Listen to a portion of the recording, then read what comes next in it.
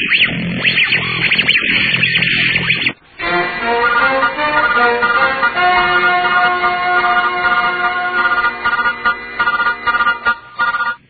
evening. A Puritan's Mind brings you the old-time radio program, the Wild Boar News Podcast from sunny South Florida.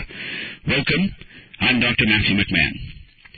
It's not enough to simply hear God's voice, but action must follow. Do you hear God's voice? Now, I don't mean the absurd antics of the charismatic movement with their heretical and unbiblical, quote, God told me to tell you this today, end quote, paranoia. We are not talking about the deviant theology built upon the ridiculous notion that God is not done speaking, and that more revelation comes to each individual day by day. Funny, the Bible doesn't seem to be growing into new chapters or books. Rather, the 66 books are sufficient, and those lunatics need to wake up to the fact that God has spoken. However, in the Word of God once delivered to the saints, we find Jesus saying in John 10:25-27, quote, Jesus answered them, I told you, and you do not believe. The works that I do in my Father's name bear witness about me, but you do not believe because you are not part of my flock.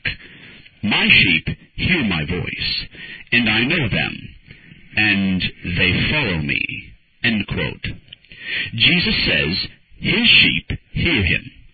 One would call into question the validity of a true shepherd who spoke to his sheep or signaled to his sheep and found them simply standing there as the shepherd walked off. If the shepherd called his sheep and those sheep know that shepherd, the end result would not simply be that the sheep heard the shepherd, but that as a result of hearing, they followed him. Jesus says that his sheep know his voice, which is the word of God. That he knows them, which is their utter salvation, that God knows them intimately. And that as a result of hearing his voice in the Word and being regenerated or known by him savingly, that they follow him.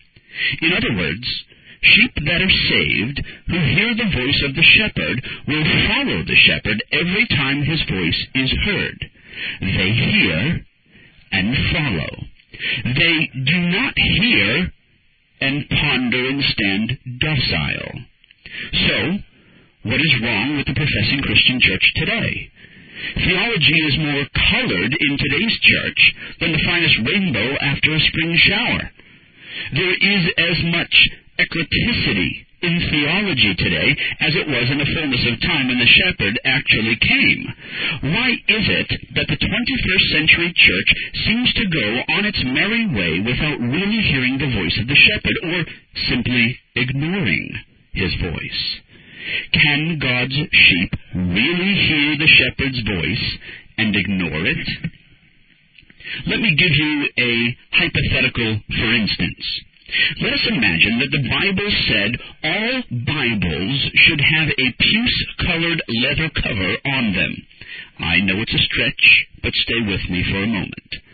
Let's say that God's Word, his voice, the voice of the shepherd, said that all Bibles should have a puce-colored leather cover on them. Let's say that the church, for 1,800 years since Christ's ascension into heaven, followed that command and heard the shepherd's voice and acted on it. In other words, the regular course of action that the church has always taken collectively throughout the ages is that they had puce-colored leather covers on their Bibles. Now let's say that you walk into any professing Christian church today and found a host of various colored Bibles because, as the logic would go, sheep need to be happy and color makes them happy. They have, for all intents and purposes, claimed to hear the shepherd's voice as professing Christians, but are ignorant concerning God's prescription, his voice concerning colored covers. Are they then really hearing the shepherd's voice, or are they simply deceiving themselves? It would seem strange to have a group of sheep simply stand docile as the shepherd called them, commanded them to follow him and his will, and yet they stood ignorantly there with cotton in their ears. Are they really the shepherd's sheep? This last century has been the most tumultuous century of theological change ever in the history of the church. In other words, this century has demonstrated the most widespread disease of lethargy concerning being given a command by the voice of the shepherd and having the church simply ignore it. It has ranged from everything from God's prescription of worship to what to sing, to whether or not musical instruments should or should not be used in worship, to preaching the word exegetically or not, to the validity of the Word of God itself as being infallible and inerrant, to the nature of Christ, to ecclesiastical issues concerning members of churches or to have membership at all, to the ordination of women in offices, to various forms of government, to everything under the theological sun.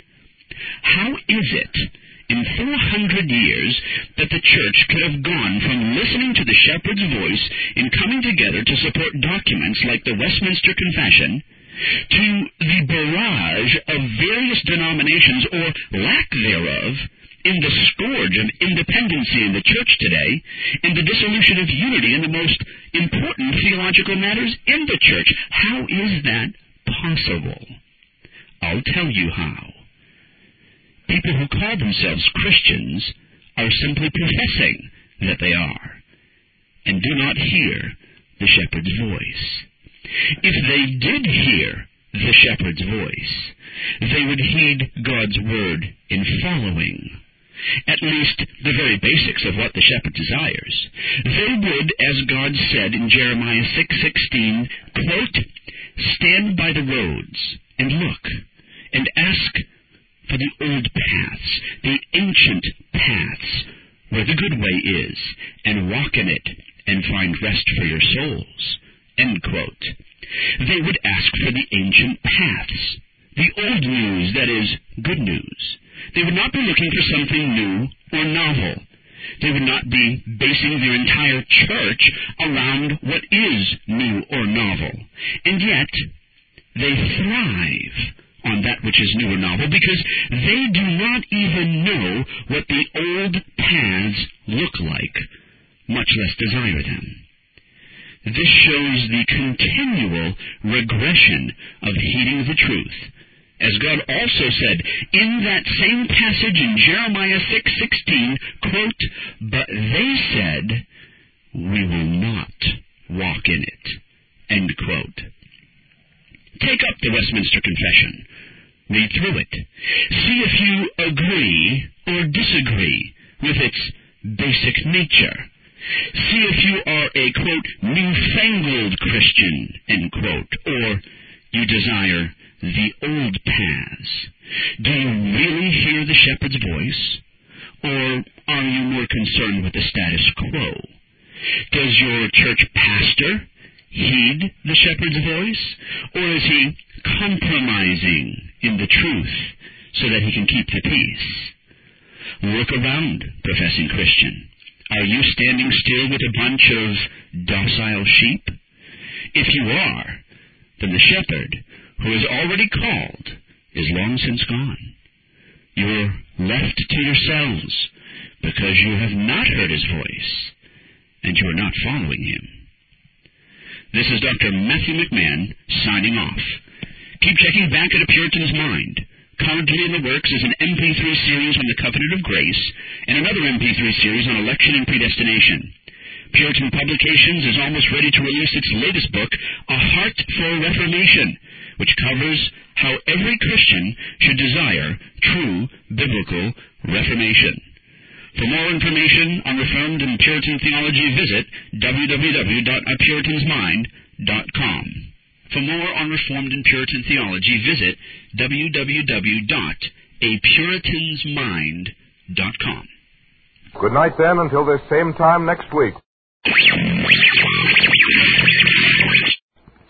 This Reformation audio track is a production of Still Waters Revival Books. SWRB makes thousands of classic Reformation resources available, free and for sale, in audio, video, and printed formats. Our many free resources, as well as our complete mail-order catalog, containing thousands of classic and contemporary Puritan and Reformed books, tapes, and videos at great discounts, is on the web at www.swrb.com. We can also be reached by email at swrb@swrb.com, by phone at 780-450-3730, by fax at 780-468-1096, or by mail at 4710-37A Avenue, Edmonton, that's Edmonton, Alberta, abbreviated capital A, capital B, Canada, T6L 3T5. You may also request a free printed catalog. And remember that John Calvin, in defending the Reformation's regulative principle of worship, or what is sometimes called the scriptural law of worship, commenting on the words of God, which I commanded them not, neither came into my heart, from his commentary on Jeremiah 7:31, writes, God here cuts off from men every occasion for making evasions, since he condemns by this one phrase, I have not commanded them, whatever the Jews devised. There is then no other argument needed to condemn superstitions than that they are not commanded by God. For when men allow themselves to worship God according to their own fancies, and attend not to his commands, they pervert true religion. And if this principle is adopted by the papists, all those fictitious modes of worship in which they absurdly exercise themselves would fall to the ground. It is indeed a horrible thing for the papists to seek to discharge their duties towards God by performing their own superstitions. There is an immense number of them, as it is well known, and as it manifestly appears. Were they to admit this principle, that we cannot rightly worship God except by obeying his word, they would be delivered from their deep abyss of error. The prophet's words, then, are very important, when he says that God had commanded no such thing, and that it never came to his mind, as though he had said that men assume too much wisdom when they devise what he never required, nay, what he never knew.